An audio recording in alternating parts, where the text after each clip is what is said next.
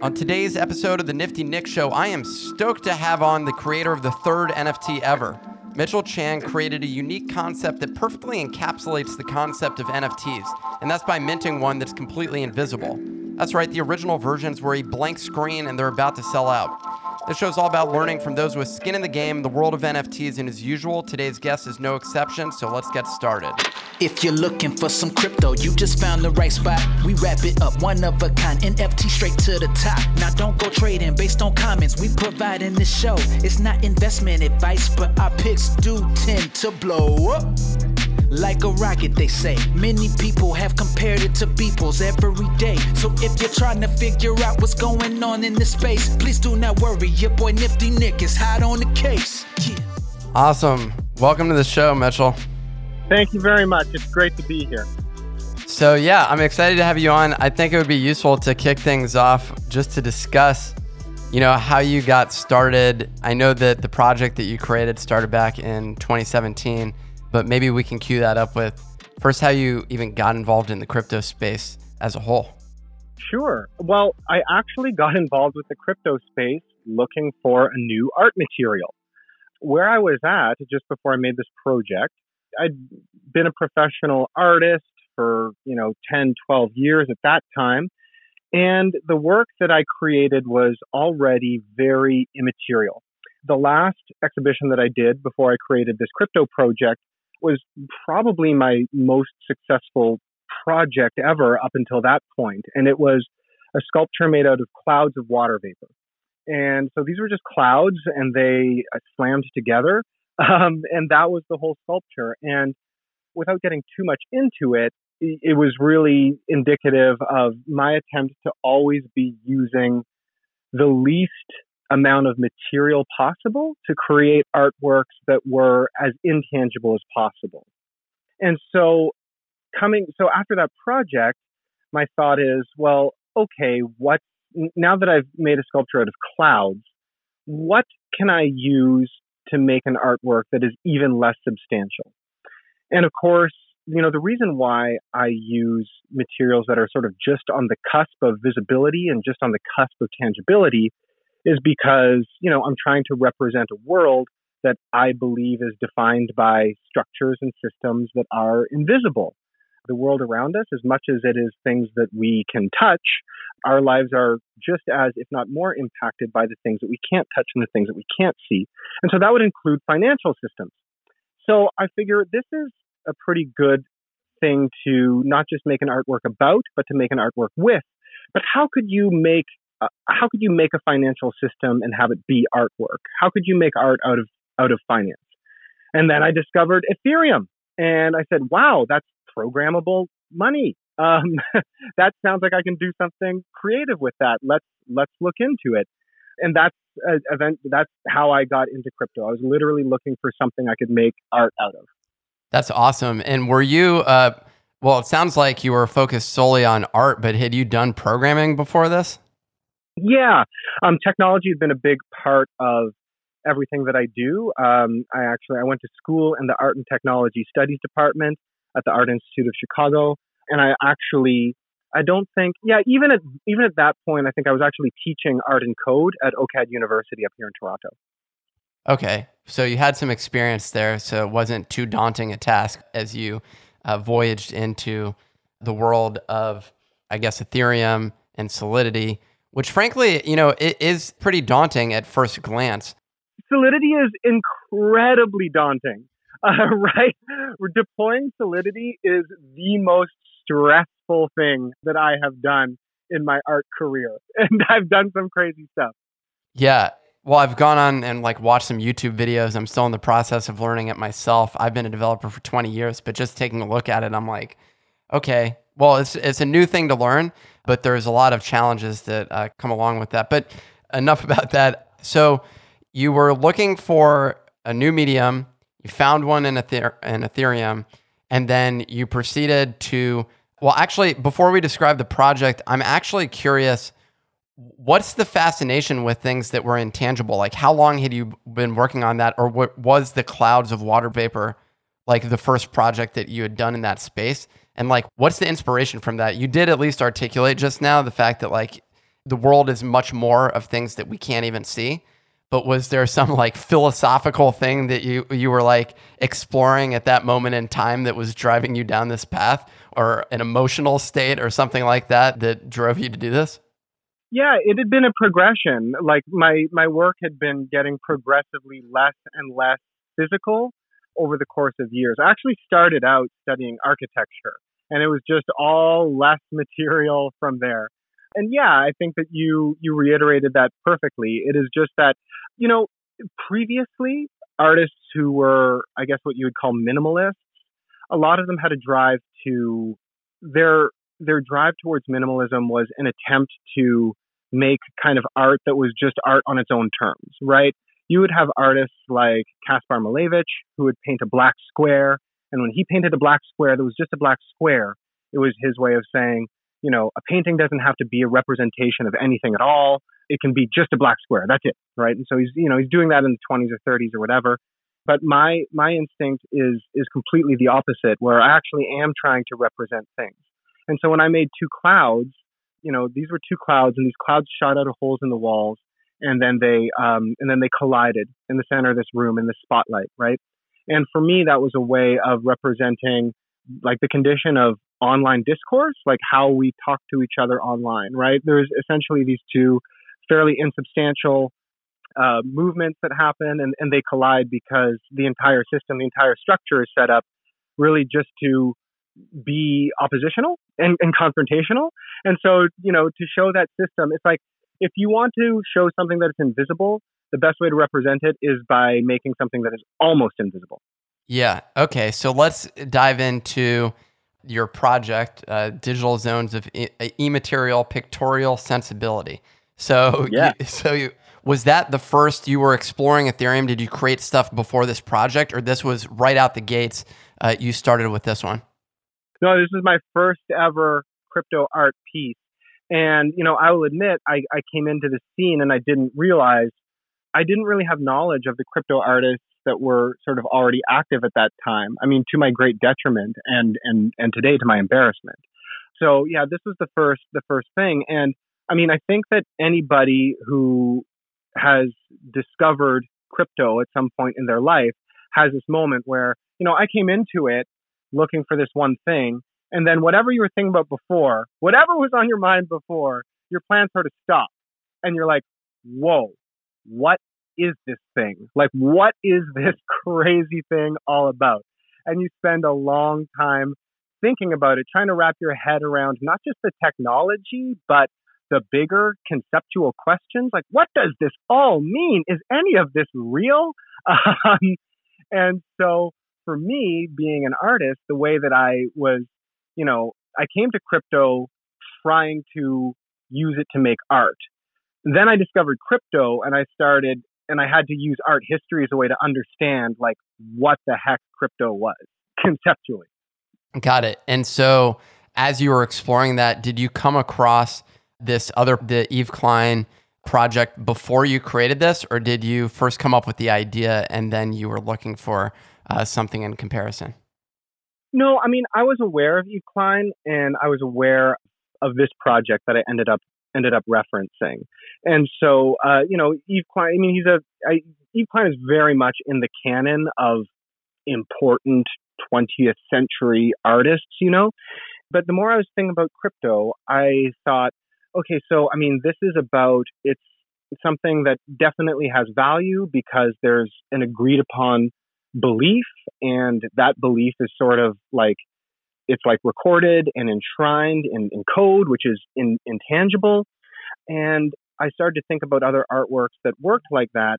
And I just came back to Yves Klein's Zones of Immaterial Pictorial Sensibility. And to me, this project exactly explained kind of what blockchain was all about, like what cryptocurrencies were all about. And to me also sort of, I'm thinking there, all right, what would happen if we made art on blockchain? Well, it would be not physical, but it would definitely be real. And it would be, and what would happen? What would happen if art ever were to be bought and sold as tokens? Like, what would that mean? Wouldn't that be crazy if that ever became a thing? And to me, this project, this artwork answer that question. And I mean, I can describe that original Yves Klein artwork if you like. Yeah, sure. And I definitely want to touch on a subject that you'd mentioned earlier in terms of minimalism, but we can actually wait. Let's first describe the previous project, and we can dive into your representation of it, and then we can actually discuss some of the other things after that. Sure. So here's the condensed version of the story. Right. The year is 1958. Yves Klein, it is his 30th birthday, and he is, even at that age, already a very famous painter. Well, he's a very famous artist. He's done more than just painting. And he's probably best known, if you only know one Yves Klein work, you probably know his blue monochrome paintings. They're just this incredible deep blue, this blue that is so unique that he actually patented it, and it's called International Klein Blue. Anyway, in 1958, he unveils this artwork that is, for me, it is the apotheosis of what he's trying to achieve in his career with those blue paintings, those minimalist blue paintings. He opens up this exhibition at Galerie Iris Claire in Paris, and apparently thousands of people line up to see this exhibition. And when they get into the gallery is completely empty. And what Yves Klein explains is he explains that this gallery has been imbued with the sensibility of the color blue. Okay.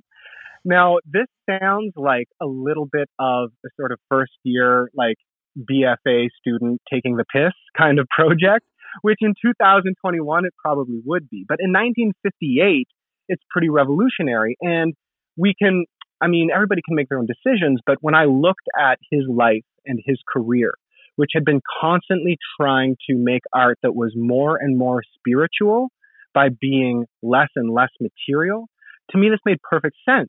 And I had belief and I had trust in his motives, and that he did believe that he was creating some sort of value or some sort of sensation. And I think that for people who bought into it, it was a very powerful experience. And we have some notes from people who went to the exhibition, and they, communicated that they sort of felt the same way. But what Klein is trying to do is more than just make an artwork that has no physical aspect. All right. Like, on one hand, he is doing that. He's trying to see, can I communicate a feeling, an idea, a sensation sheerly through force of will? Can I do that? And, with his history, like with his fame, yes, he probably could do that. But, I think that to show that he was being thoughtful about it, he had to bring some other considerations into play, some other factors that affect how we experience and how we perceive art. As we all know, art is for sale. And Yves Klein acknowledges that ownership over a piece of art can dramatically change your perception of it or your relationship to it. So these invisible artworks were actually for sale. And to play on the idea of materiality and immateriality and the fact that some ownership is expressed physically and some isn't, he says that these invisible artworks, which are just sort of air that is imbued with an idea, are for sale only for pure gold. And sure enough, some people did buy them for pure gold. And then he took it one step further, because just as there are different levels of materiality to an artwork and different levels of sensation to an artwork, there are different levels of ownership. So when you bought one of these invisible artworks for gold ingot, you would receive in exchange nothing but a paper receipt that said which specific edition of Empty Space you had received. So this is literally a non-fungible token. Okay, this was, like, Yves Klein's Zone of Immaterial Pictorial Sensibility was, as far as I'm concerned, as far as I'm aware, the first artwork exchanged through non-fungible tokens, where the non-fungible token was the artwork. It was the only artifact, the only physical artifact that you can get. And I'm realizing this in 2017, before the term non-fungible token is even in the lexicon, right? Like, ERC 721 hasn't been developed yet. I'm working on this just as CryptoPunks are coming up. But then he takes it one step further. He says that there's a difference between legally owning something and actually sort of spiritually, metaphysically owning it. So if you have this receipt, if you have this non-fungible token, you certainly have proof that you legally own this invisible masterpiece. But to truly, he says, redeem the immaterial value of the artwork. That is to say, like to truly get the spiritual value of it, you have to perform this ritual where you meet him at the River Seine, and he will throw half the gold that you gave him into the river, and you will burn your token. And following that ritual, you will sort of that sensibility of the artwork does actually become a part of you through that ritual.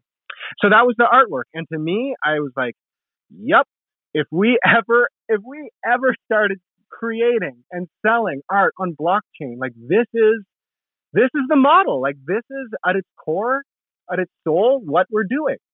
And I think you're spot on. And his story is equally, you can find it, you can definitely take offense to it, but it's also simultaneously genius. And I think there's also something that goes, with alongside his depth of experience. Sometimes I feel like if, let's say you were networked into someone who's been, very successful in their career and they're willing to take a call with you and they just give you like some, basic piece of advice and you're like, well, what the hell was that? You walk away sort of wondering what's the deal there?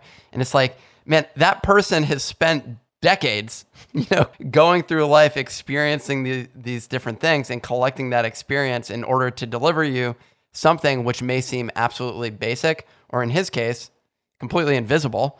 But I love the representation, and it really does perfectly encapsulate it, and your timing around it is so beautiful just because it's on the cusp of even the invention of the name, non-fungible token in ERC 721.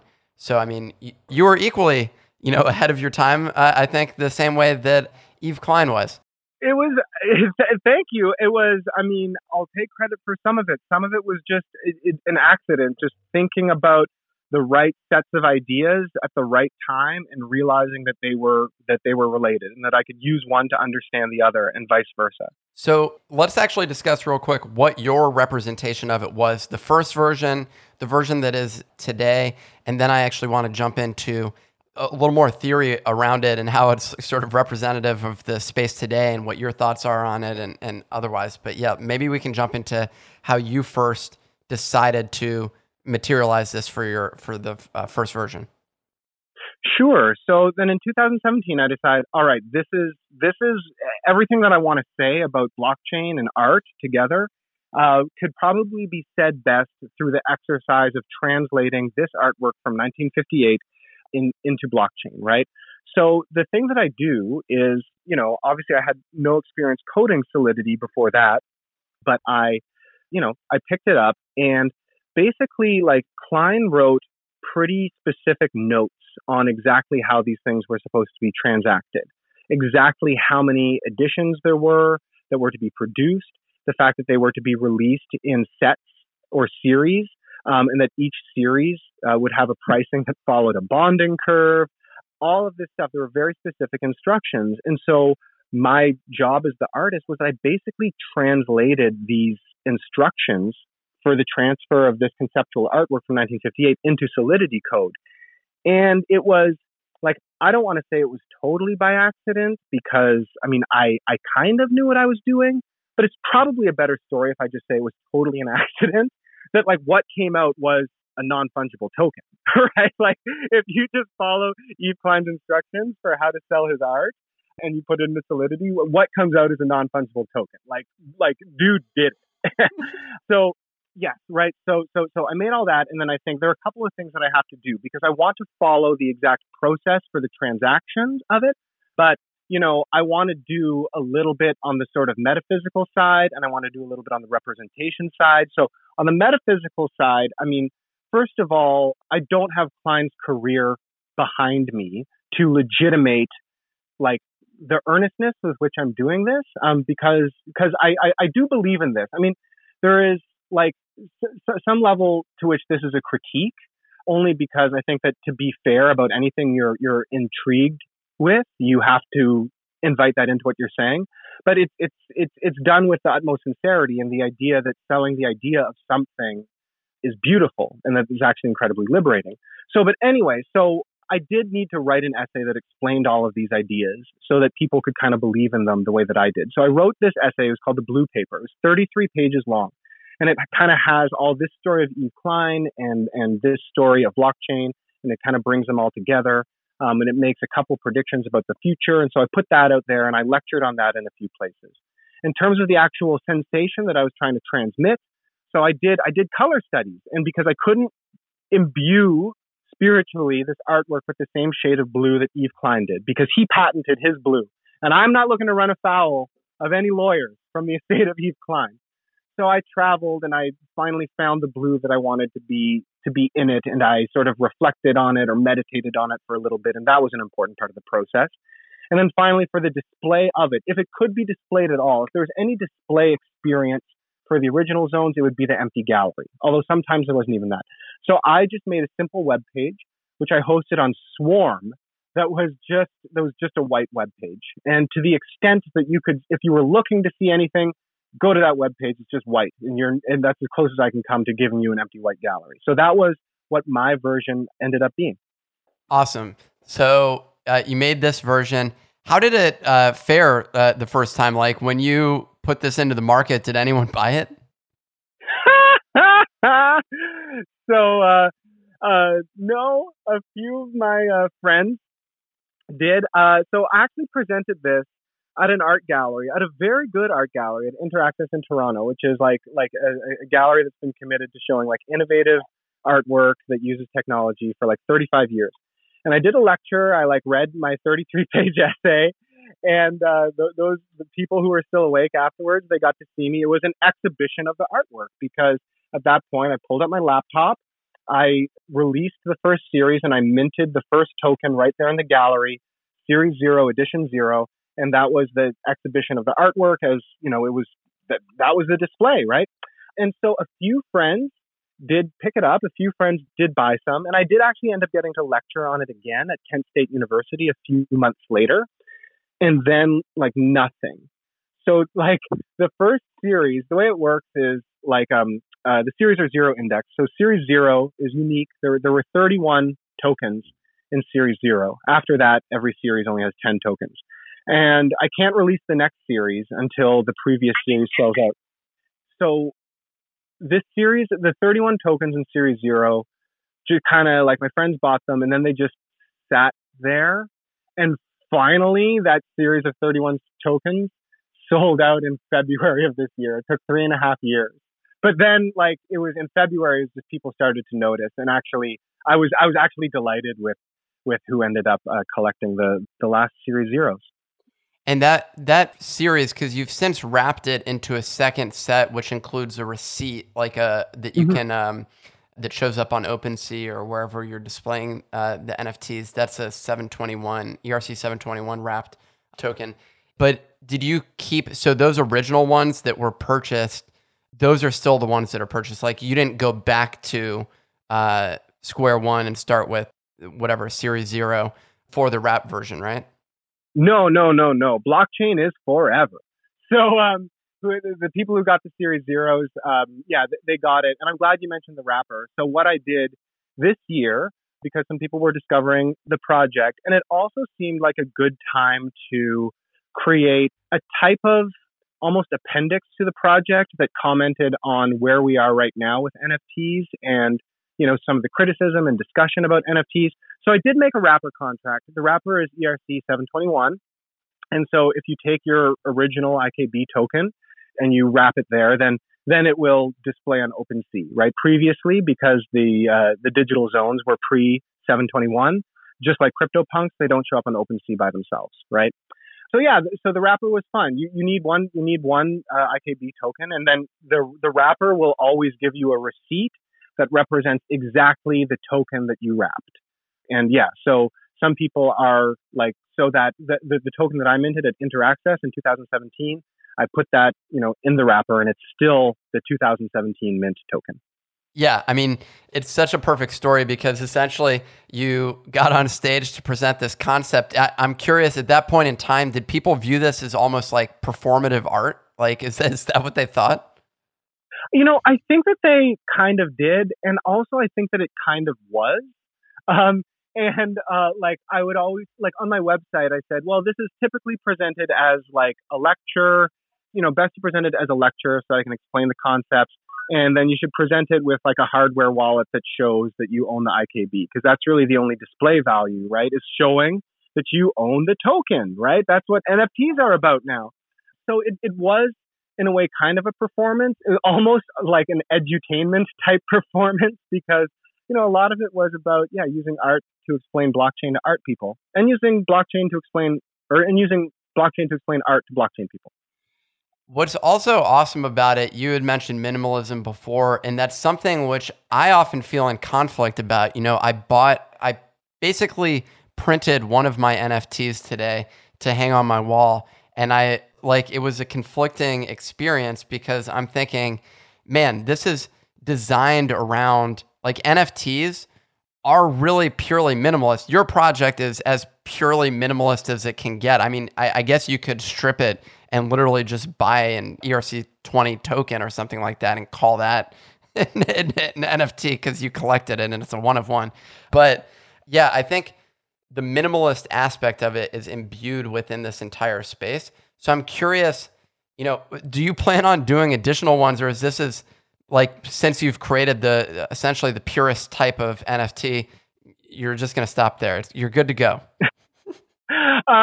I thank you for saying that. Actually, I do think that it is an incredibly pure NFT. Like, I think that it's like I think that it's the NFTest NFT that there can be, and I do mean that with endearment, because the same concepts, the same ideas that sort of earn critique and scorn and skepticism from others are concepts that I find incredibly beautiful.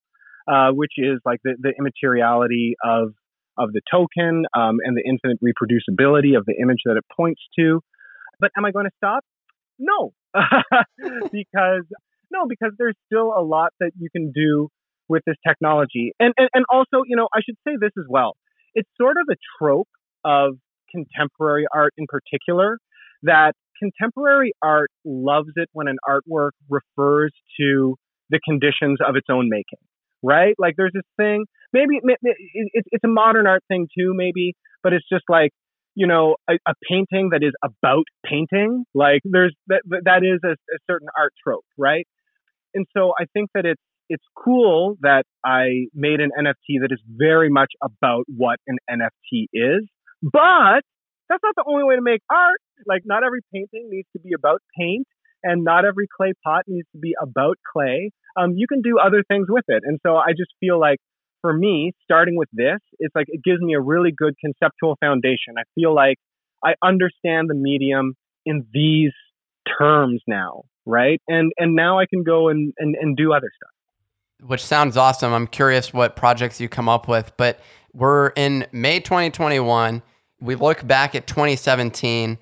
What were your thoughts, as essentially what has happened is there's been this entire creation of a multi-billion-dollar, I think it's NFT market essentially created and spawned ever since the creation that you made, and as well as other people innovating in the space.